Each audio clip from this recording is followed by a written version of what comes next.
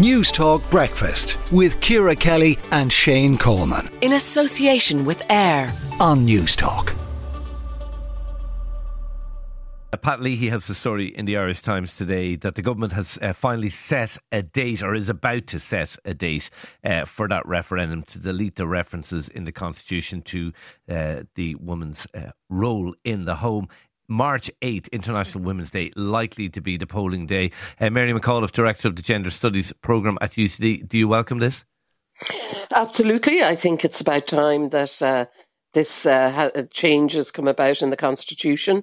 It's a section or articles in the Constitution that should never have been in there in the first place. And indeed, in 1937, the feminists came out in full force against putting it in, and obviously they lost on that occasion. So it's good to see it coming out finally. Okay. How straightforward will it be? Because, I mean, there was talk a few months ago that it might actually take two different referendums because of the sort of the knock-on impact in terms of the meaning of the family and so on. Yes, it seems though they may be able to do both at the same time or legislate for that.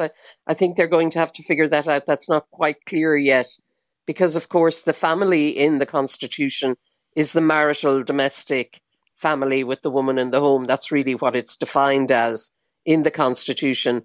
But that changed with the marriage equality referendum, because now you have different types of families based on marriage. Yeah. So that does need to be updated as well, not just because of the removal of the, I hope, women in the home articles. What's your take on this idea of including something about care and the care being valued by the state? I would have thought after the abortion referendum in 1983, we should be careful enough about putting wording into the Constitution. Do you have any concerns about that?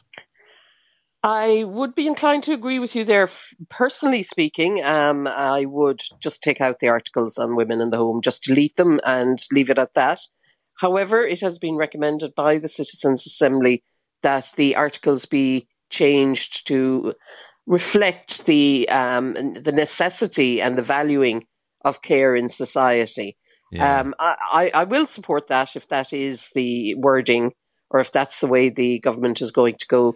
However, I think it would be better actually to do practical things for carers rather than put some vague notion of valuing it in the Constitution. Yeah, hard to disagree with that. Just very finally, there are some concerns, I've heard them expressed, that this could turn into a kind of a culture war on gender, and the referendum maybe could even be defeated, not because people object to this being removed, but it becomes a kind of a touchstone for other issues that people are concerned about. Do you have any worries in relation to that?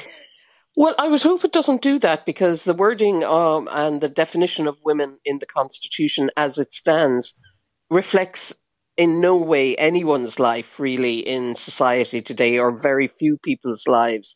With man as head of the household, the very traditional family with man as guardian and woman as the domestic marital person in the home, the angel of the house.